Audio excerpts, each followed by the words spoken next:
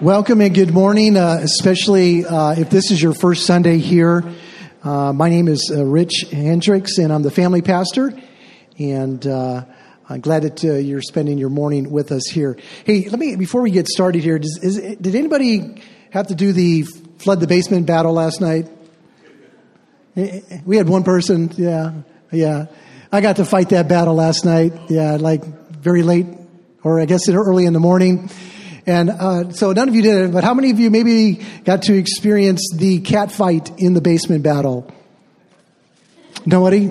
Yeah, well, I got to do that one too. So I had a really fun evening last night. I hope you did too. But it was epic, as it's a good word to use there. Anyways, hey, it's been an interesting week, and most all of you probably know that Billy Graham passed away, and he is now home. Saw a billboard, a big billboard, had his name on it, and on it said, "Gone home." And that is true. He is home with his Lord and Savior, and he was a great man. And pray for the funeral, pray for the different things that are going on, because I can guarantee you that the gospel is going to go out, and he is still affecting people. God is still using him, even in his death. So we're kind of continuing on in our message in the book of Acts, and this week it's called The Empowered Life, Healing Today. And let me make this statement here. Sooner or later, every Christian will have to decide what he or she thinks about the possibility of physical healing in this life. Let me read it one more time. Sooner or later, every Christian will have to decide what he or she thinks about the possibility of physical healing in this life. And so through this message this morning, we're going to ask a couple of questions dealing with healing. I'm going to share with you some of my own personal experiences in this area, and we'll kind of work through it and see where God leads us. In week 1 of our new series here, The Empowered Life, the book of Acts, Pastor Chris gave us an introduction into the book of Acts and into the role of the Holy Spirit. The second week, Pastor Nick helped us look a little closer at what it meant to receive the Holy Spirit as it comes upon you, as it says in Acts 1:8. And we looked at what that power was, why do we need it, who's it for, and how do we receive it. And then last week, Chris talked about how the Holy Spirit forms community and how he brings the community together. And so this week in Acts chapter 3, after all that has happened, we come across the first miracle in Acts. And in reality, it's the first post-Jesus miracle, and it involves Peter and John healing a guy who's sitting at the gate at the temple. And so in most of your Bibles, he's called the lame beggar. And so to get a little piece of that story, why don't you go ahead and stand. We're going to read God's word. We're going to read the first 12 verses in Acts in chapter 3. It's page 911 in your pew Bible. And then we're going to also read verse 16. So let's go ahead and read God's word. Now Peter and John were going up to the temple at the hour of prayer, the 9th hour. And a man lame from birth was being carried, whom they laid daily at the gate of the temple, that is called the Beautiful Gate, to ask alms of those entering the temple. Seeing Peter and John about to go into the temple, he asked to receive alms. And Peter directed his gaze at him, as did John, and said, "Look at us." And he fixed his attention on them, expecting to receive something from them. But Peter said, "I have no silver and gold, but what I do have, I give to you.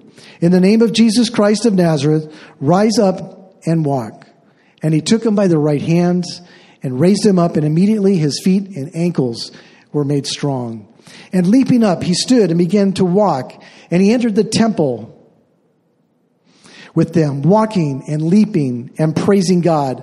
And all of the people saw him walking and praising God, and recognized him as the one who sat in the beautiful gate of the temple, asking for alms. And they were filled with wonder and amazement at what had happened to him. While he clung to Peter and John, all the people utterly astounded, ran together to them in a portico called Solomon's. And when Peter saw it, he addressed the people. Men of Israel, why do you wonder at this? Or why do you stare at us as though by our own power or piety we have him walk, and we have made him walk? And then verse 16, and his name by faith in his name has made this man strong, whom you see and know, and the faith that is through Jesus has given the man this perfect health in the presence of you all. This is the word of the Lord. Let's pray. Father God, we need you this morning. Lord, we need you to speak. Lord, teach us through your word. Teach us through your Holy Spirit. Lord, may we experience you today. May we learn new things about you. May we trust you even more this morning. We pray all these things in Jesus' name. Amen. Amen. All right. Well, why don't you go ahead and take a seat. All right. So let's go ahead and review this story. The church is just kicked off a couple of days ago, earlier on Pentecost, when the promised Holy Spirit came. And things were pretty crazy. They were pretty exciting. There had been a sound like a rushing wind that came into the room that they were there, where they were. Tongues like fire setting on the apostles. And then the apostles began speaking languages that they had never learned before. And this was all going on, and it was very exciting. And then right after that, Peter's first stirring sermon takes place. And it says in that sermon that they were cut to the heart. And the night after that, about 3,000 people repented of their sins, and they were baptized into Christ. And from there, as Chris talked about last week, community was formed. People came together. It wasn't isolation. It wasn't individualism, as Chris talked about, that separated one from another, but it was a shared experience of the living God inside of them, uniting them with a common goal, that common goal being to make Jesus known to the world. So now it's just a couple of days later. Peter and John, they're on their way to the temple to pray. They're just kind of minding their own business. Who knows what they were thinking about? And then this happens. A guy is sitting at the entrance of the temple, the gate of the temple, where this lame man was, and he was there daily. And at this point in time, he was there again and asking for alms. As a matter of fact, this guy was there, according to the scriptures, every day asking for money for who knows how long. And he sees Peter and John. And of course, he's asking for money, and he would ask them for money. But what did they do? They stop, okay? And then they tell the man to look at them. And at this point, I'm sure he figures out, man, this is going to be good. I'm going to get some money. They stopped. But Peter does something completely unexpected and tells him, I don't have money, but what I do have, I give to you. In the name of Jesus Christ of Nazareth, rise up and walk. Now, this lame man, he did not ask to be healed. In fact, he hadn't even asked about Jesus. He didn't know who these guys were. All he wanted was a few coins to help him pay for a meal or two. This man was not even saved. He was not a Christ follower.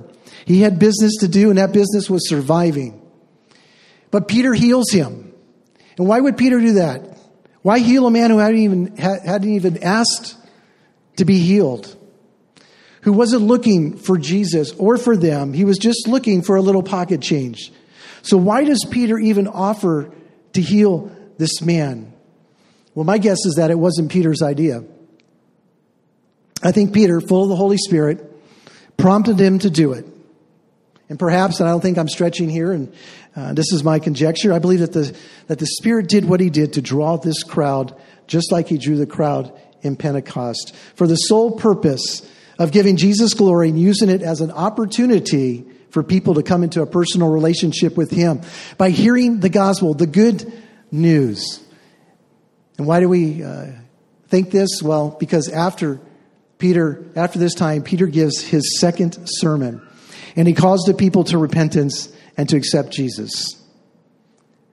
See, one of the things that I want you to have this morning, and what I would like for you to get, And what I would like for you perhaps to understand is to realize from these messages here that as we walk through and we talk about the living and empowered life, I hope that you come to realize that you have the same Spirit inside you that Peter had inside of him. In fact, Romans 8:11 says this, "The Spirit of him who raised Jesus from the dead dwells in you." And so if you are a Christ follower, you have that same Spirit that raised Jesus from the dead dwelling in you. And He, the Holy Spirit, can prompt you to do things also.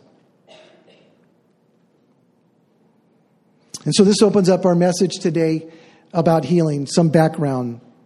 14 times we see healing in the book of Acts.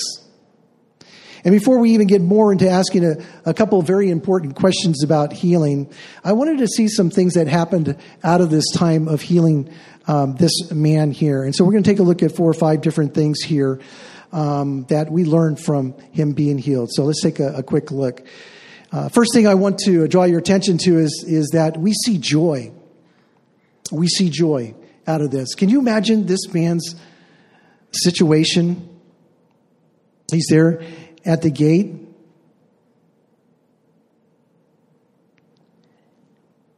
And somebody comes up to him. He's crippled from birth. His whole life is wrapped up in this condition. His survival was based on being able to gather enough money from begging to live. And then he's healed. And it says that he leaped up when he entered the temple. He was walking and leaping and praising God. And I'd say that was a picture of joy. The second thing we see is praise and worship towards God. 2 times it says that he was praising God. And this healing pointed to God, and the people were intrigued, and they were filled with wonder and amazement. In verse 11, it says that they were utterly astounded, and they ran together to the apostles. Thirdly, the healing miracle, it was a testimony to the people, I believe, to draw them to God. God decided to use this particular man at this particular time to heal him, to draw people to God. These people knew who this man was. Verse 10 says, recognizing him as being the one who used to sit at the beautiful gate of the temple to beg alms. And so all the people there in the temple saw him walking and praising not himself, not Peter, not John, but God. And it was undeniable that a miracle had taken place. As a matter of fact, even the Jewish leaders knew that a miracle had taken place. We find in Acts chapter 4, verse 16, that they say this, what shall we do with these men? For the fact that a noteworthy miracle has taken place through them is apparent to all who live in Jerusalem, and we cannot deny it. The fourth thing is that it pointed to Jesus and it validated who he was and the power of his name. These disciples, full of the Holy Spirit in Jesus, healed this man in his name, and it was not of themselves. And they made it very clear. In verse 12, and when Peter saw it, he had addressed the people, men of Israel, why do you wonder at this? Or why do you stare at us as though by our own power we have made him walk? Peter was saying it wasn't us. It was the faith of Peter and John, their confidence in the authority and the power of Jesus through the Holy Spirit who healed this man. See, Peter believed that Jesus could do this, that he could help this man walk. That Jesus could solve this man's issue, this problem in his life. And so when Peter said, in the name of Jesus Christ of Nazareth, walk, he was acting on Jesus' behalf as his servant. And so Peter, being baptized in the Holy Spirit, into the name of Christ, and through the indwelling Holy Spirit, Jesus was working through Peter and John at this moment. It was Jesus who healed that man. Verse 4, verse 16 says, by him, Jesus, this man is standing before you well. And then finally, just for this little background here, the last thing here is that God used it for his own glory and to point to redemption. See, the healing was a precursor, a message about salvation that Jesus can bring. The guy first asks for money, right? And in verse 6, Peter says, silver and gold I don't have.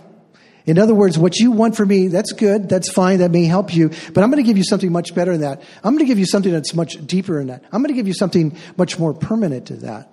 Instead of giving him money, he began by giving him physical healing.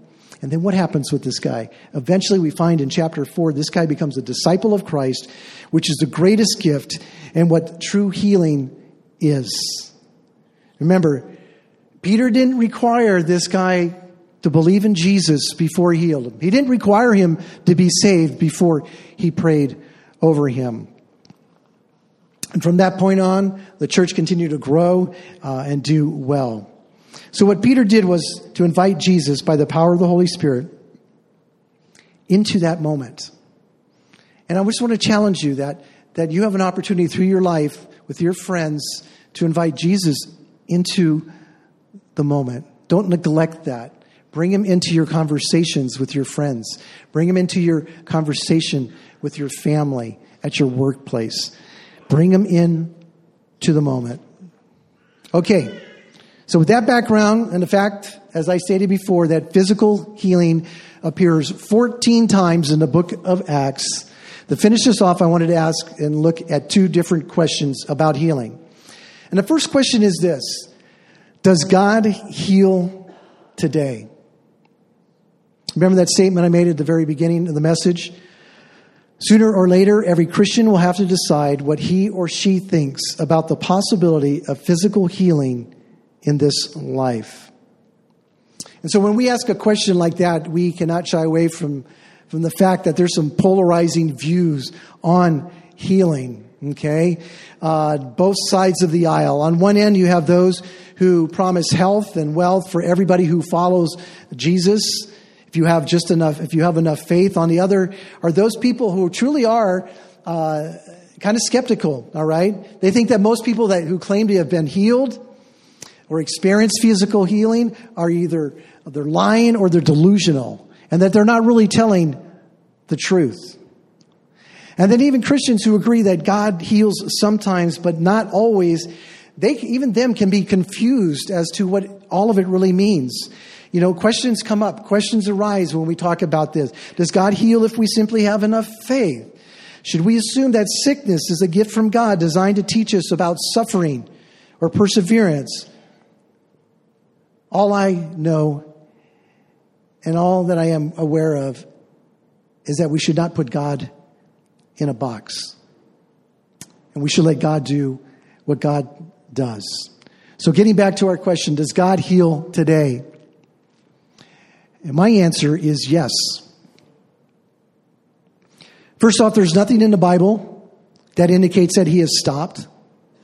And without wandering into the question of the sign gifts and whether they are for today or not, realizing that some of you may hold different interpretations and understanding of those gifts, we have a God of miracles, including healing. And from the very first book and the very first verse through the end of, God is doing miraculous things. And if he wasn't God, then he wouldn't be doing those things. And he is God. And so we see that throughout God's word.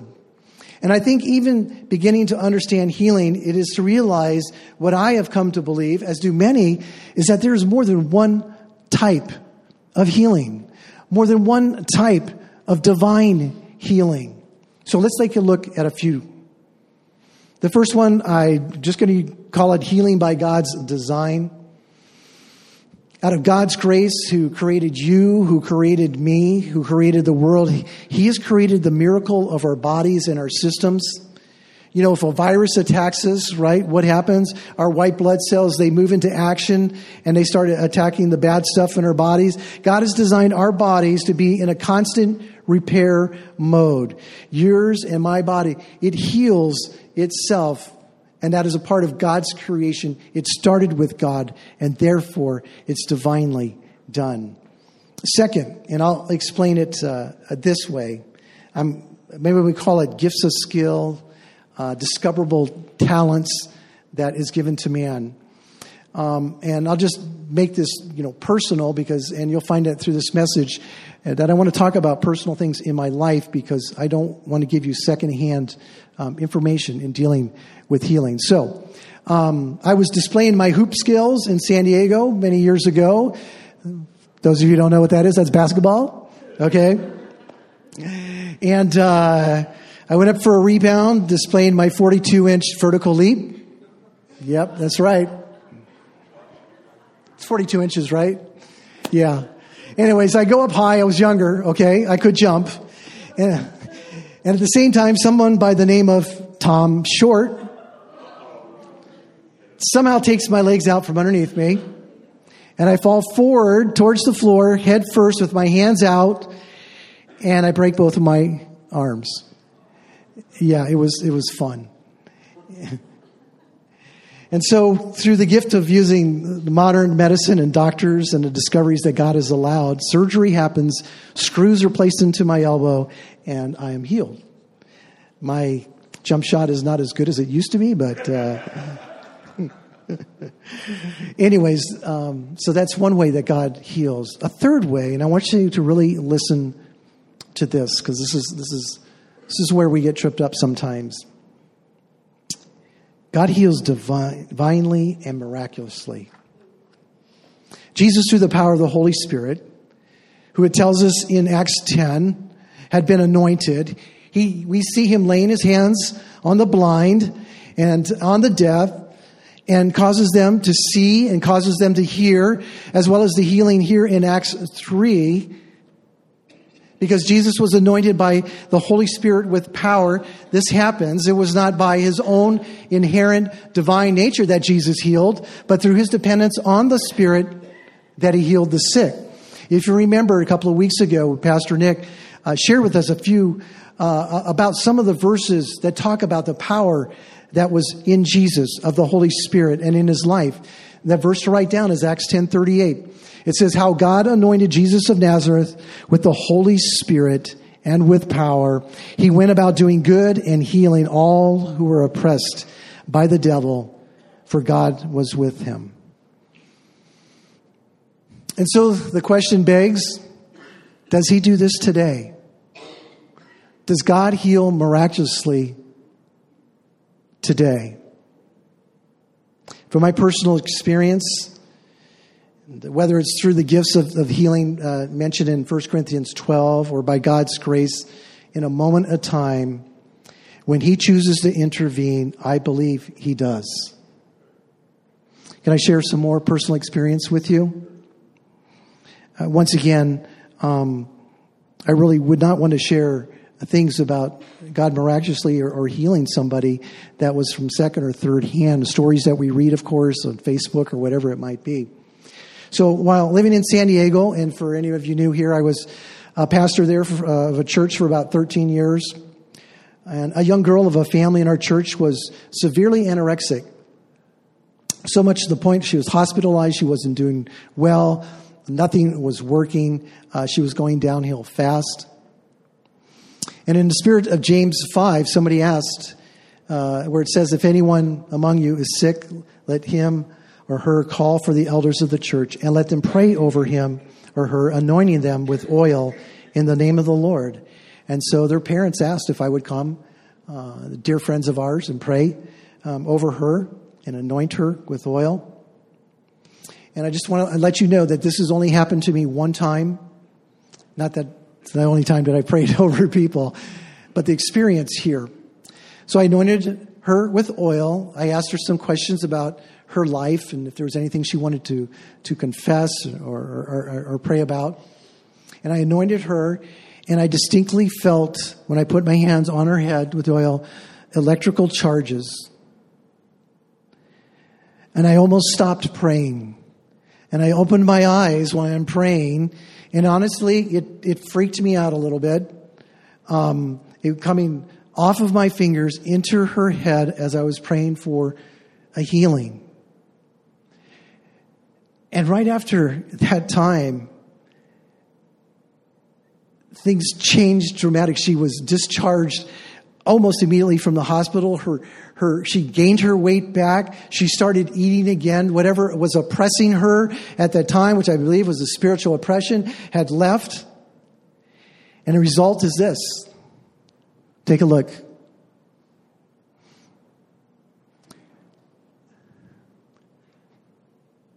I had the privilege of going back to San Diego and performing their wedding on a beautiful coast in La Jolla.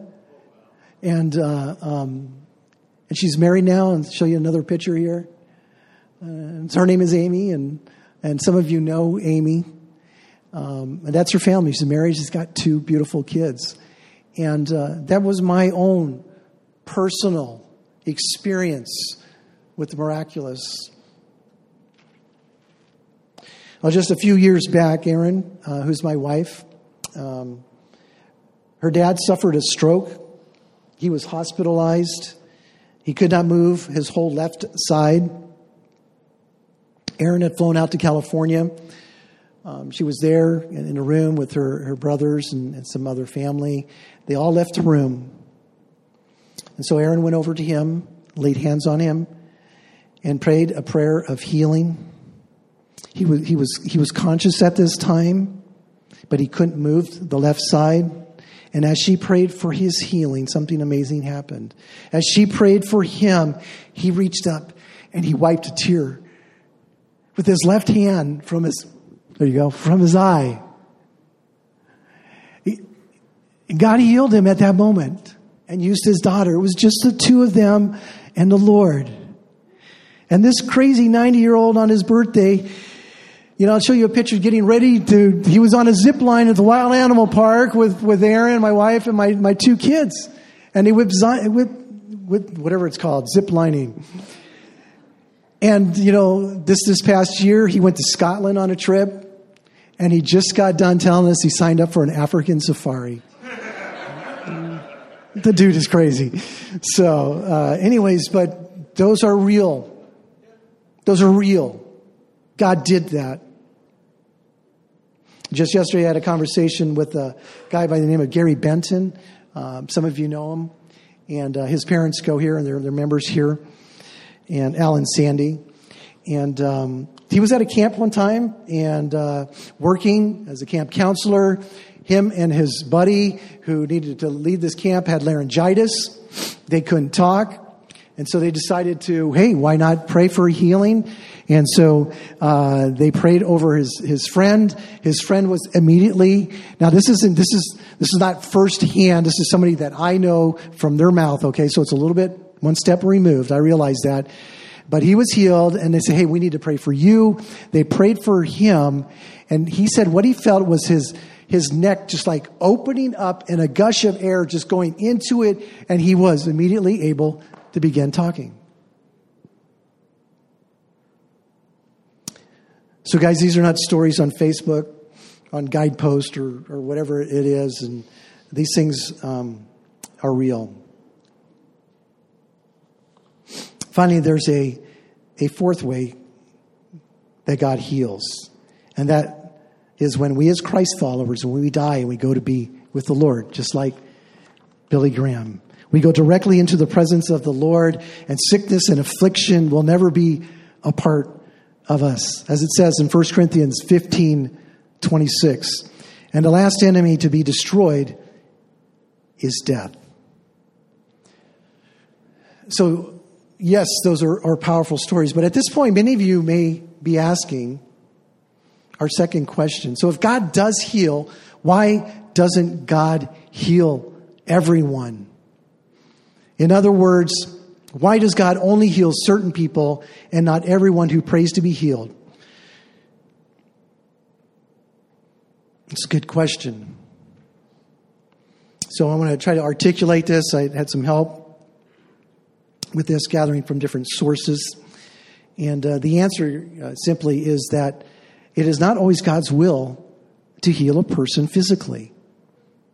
A person may sincerely pray, truly have faith that God can heal, but ultimately it may not be God's will to heal at that time, and that a healing will not take place. 1 John 5:14 tells us, and this is the confidence that we have towards him, that if we ask anything according to his will, he hears us. His will. Sometimes God's blessings come in other ways besides physical. Sometimes God uses these things. And so in this big picture, which we're going to talk about in God's big picture in just a moment, about healing, it may not be His will at this time. We don't know that. Was it God's will for Aaron's dad? Yes. Was it God's will for Amy at that time? Yes.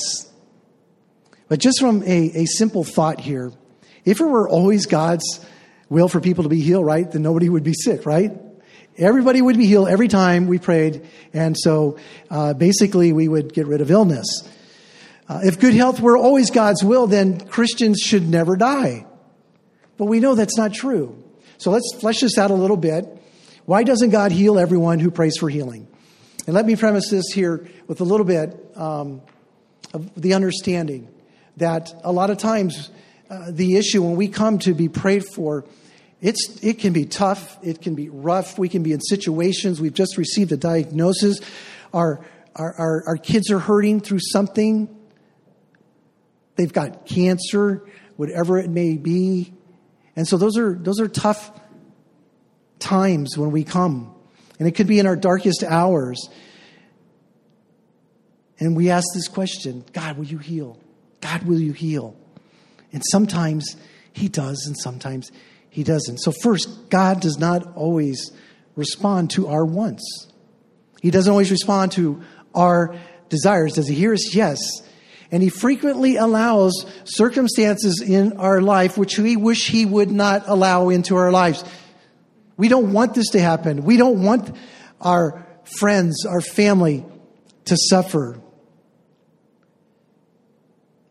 Theologically, you know what we call this? We call it sovereignty.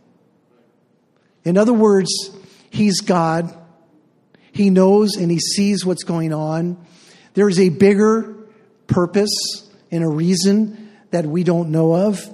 If we can squeeze God into a box and understand everything, I don't think He's a big enough God. We can't do that. Something that has to be at the core of our faith, and I want to challenge you, if it's not there, to grow in this, is the idea, and then what we learn from His Word, is that God is in control. And this includes the events that He directs and the circumstances that He allows in our lives. See, God has the power and responsibility. It's His job to exercise His right over His creation that He created. In Psalm 50, verse 1, it says, "The mighty one, God the Lord, speaks and summons the earth." It's His creation. You are His creation. Psalm 115:3 says, "Our God is in the heavens, and He does all that He pleases." Even Peter, our main character in this story here in Acts 3, he understood this. He understood how sometimes not everybody is healed. 1 Peter 4:19 says, "Therefore let those who suffer according to God's will entrust their souls to a faithful Creator while still doing good." Secondly, when this happens, our nature, and everybody does this, I do this, and I'll explain this a little bit more in just a moment here. We have a tendency to doubt God's love or God's sovereignty in the midst of the time when things are going bad, when we're suffering, when things seem to be out of control, and we're wondering, is there really a God? Does He know what's going on? Does He know how I am suffering here? And so here's how that looks.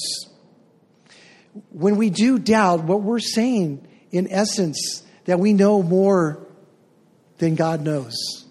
That we have the answer. That we know the story. That we know the script. We presume to comprehend more than He does as to what is going on. And so when we look at it from our point of view, when we see this, we ask those questions, well, why wouldn't He heal? I mean, He says that He loves me. Why wouldn't He heal? Why wouldn't He heal my child, my wife, my friend? Can't He see what's going on? Can't He see the suffering? And thirdly, in order to understand this, is for us to have an idea or to handle these doubts and to live a life that is actually victorious in Christ, we have to embrace that God's grace is sufficient in all circumstances. And what do I mean by this? It's very easy to say, oh, when things are going well, God's grace, isn't He amazing? He came through, I prayed, He answered this prayer. And so we're on the mountaintop, and God's grace feels good. But God's grace doesn't disappear when we're in those valleys. It's still God's grace. And it's understanding that it is sufficient even in those circumstances. It's been said like this: it is imperative that the God of the mountaintop also be the God of the valley. You know, Paul himself, how many times did he request to be healed? 3 different times, right? He wanted to be healed. He pleaded with the Lord. What was the Lord's response? 2 Corinthians 12:9. My grace is sufficient for you. Was he in the valley? Yeah. For my power is made perfect in weakness. What about Jesus?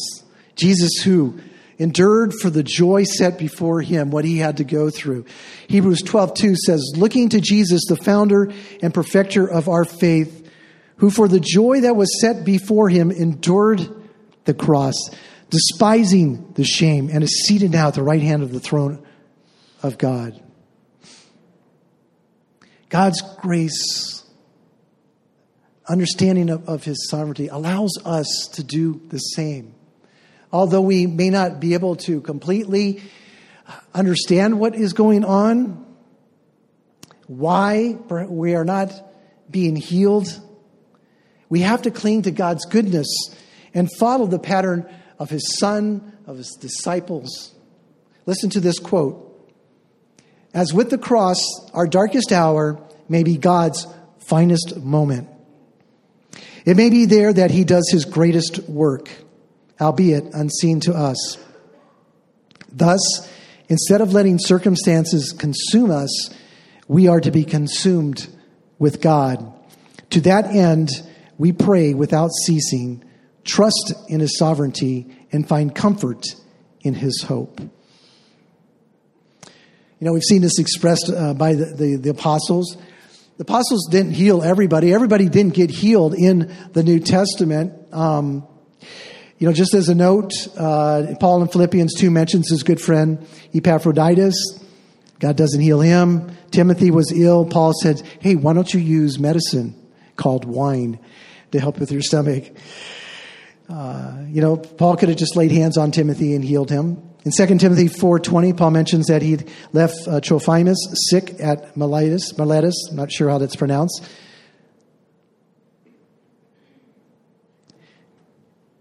And I think now, with that, the best way to understand this, once again, is personal. Not somebody else's stories. And for myself, I've been working on this healing thing for quite a while of my adult life. And many of you too, because many of you have walked through a lot of different things. And you're still suffering, perhaps. Or you've been healed in different ways. But I've been working through this. Because God is working through this with me from my head to my toes. Years ago, I got diagnosed with a brain tumor. And so, obviously, being a believer, had hands laid on me. We prayed and prayed. It happened very quickly. And God did not take that away, but He did by the use of a doctor. And so I got operated on, and they took that thing out, and I got a nice little plastic thing in my head right now from that. You already heard about my elbows and how I broke both of those. It's a very interesting thing to break both your elbows. One was not as bad, so that helped. So God used doctors there. I got a hernia. I prayed over that hernia. I laid hands on that hernia, and it didn't go away. And so it got operated on, and now that's good. A while back, starting in San Diego, started having severe back problems. Did everything you're supposed to do, every possible thing. and twice and 3 times, and prayed and prayed and prayed. I even went to Arizona with a friend, Mike Cater, who some of you know was one of the original pastors here. And he said, "Come on, I want to pray. I want to lay hands on you. I got this friend. He's been praying over people. People are getting healed." And so I went there. I drove all the way to Arizona from San Diego. It's not that far a drive. It's beautiful. It's really cool. And so for a couple hours, he just prayed fervently over me to be healed. I didn't get healed. So I eventually came here, and I now had spinal fusion surgery, my L5-S1. I got some more metal down there. Right now, I got a torn meniscus. And about a month ago, I fell down the stairs, and I wrecked my shoulder. And so I'm going to have to go get that taken care of. So this is me. This is. It's not a story to say, wow, look at all those things. The idea of me being here and you telling you these things is that I have approached God in this area and asked him to heal me miraculously. The deal is that I've seen God heal miraculously. He just has not chosen to do it for me at this point. And I can tell you that these stories, I believe God has used them. I believe God has used them. And my faith, believe it or not, is stronger now than it has ever been, even though he hasn't completely healed me of all these things, or he used doctors. Right now, both the bottom of my feet are numb, 7/24. And I just feel that all the time. It's just a reminder that that's there. But yet, because I've seen God work, it doesn't zap me of my faith.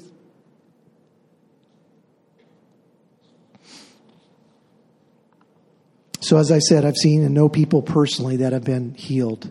I've even been a part of that healing. I've experienced God healing me through doctors and not healing me all the way. I've called out to God on many occasions for him to heal, and I still do. And I'll pray every time and any time. God has decided to challenge my faith. In all these things, I prayed for healing. In all this, it has strengthened my understanding of who God is and my faith. And I have grown from it. It's how he has shaped me. It's how he has shaped my ministry. It's how he has shaped me when I talk to people. I want to invite the worship team back up at this time. And I want to leave you with a few thoughts, okay? And this is what I have come to believe in this area of healing. First off, that God sometimes has bigger purposes on earth than giving us physical healing. I don't know what they are. Sometimes he allows us to know him better through pain in our life. And sometimes he uses our suffering to bring others to him. Secondly, all of us desire to be healed of our sickness. But it may be that our healing depends on whether sickness and whether recovery or whether death glorifies God the most. See, it's not an issue of faith. If it was an issue of faith, then Abraham would have never died. I don't know, father of faith. Paul, the apostle, he's a pretty faithful dude. He was sick occasionally. He had a thorn. So it's not an issue of that. Are we to have faith and are we to pray in faith as we learned in chapter 3? Yeah. But that's not the final determining factor. 3, God is still in the healing business. Sometimes he heals instantaneously, sometimes gradually, sometimes through medicine. And he uses the body of Christ to continually work in the ministry of healing by talking about his word, by giving messages, by laying hands on one another, by praying for one another. Number 4, God never says no to a request for healing. He never says no. He either says yes, as it was for Amy and Aaron's dad, or he says not yet. Not yet. Next, 5thly, I have seen firsthand God heal once again. I believe he heals today in many different ways, even miraculously. Therefore, I believe that God can and may, in his grace, choose to heal. And we have every right as children of God to pray for healing. And finally, how can we see more healing? Pray, ask, fast, believe, persevere. And how should we pray? Matthew 6:10, thy kingdom come, your will be done on earth as it is in heaven. I know that I'm not going to stop praying and asking God to heal. And I will pray for healing for anybody that asks. Because our God is miraculous. And He loves us. And He loves you. Let's pray.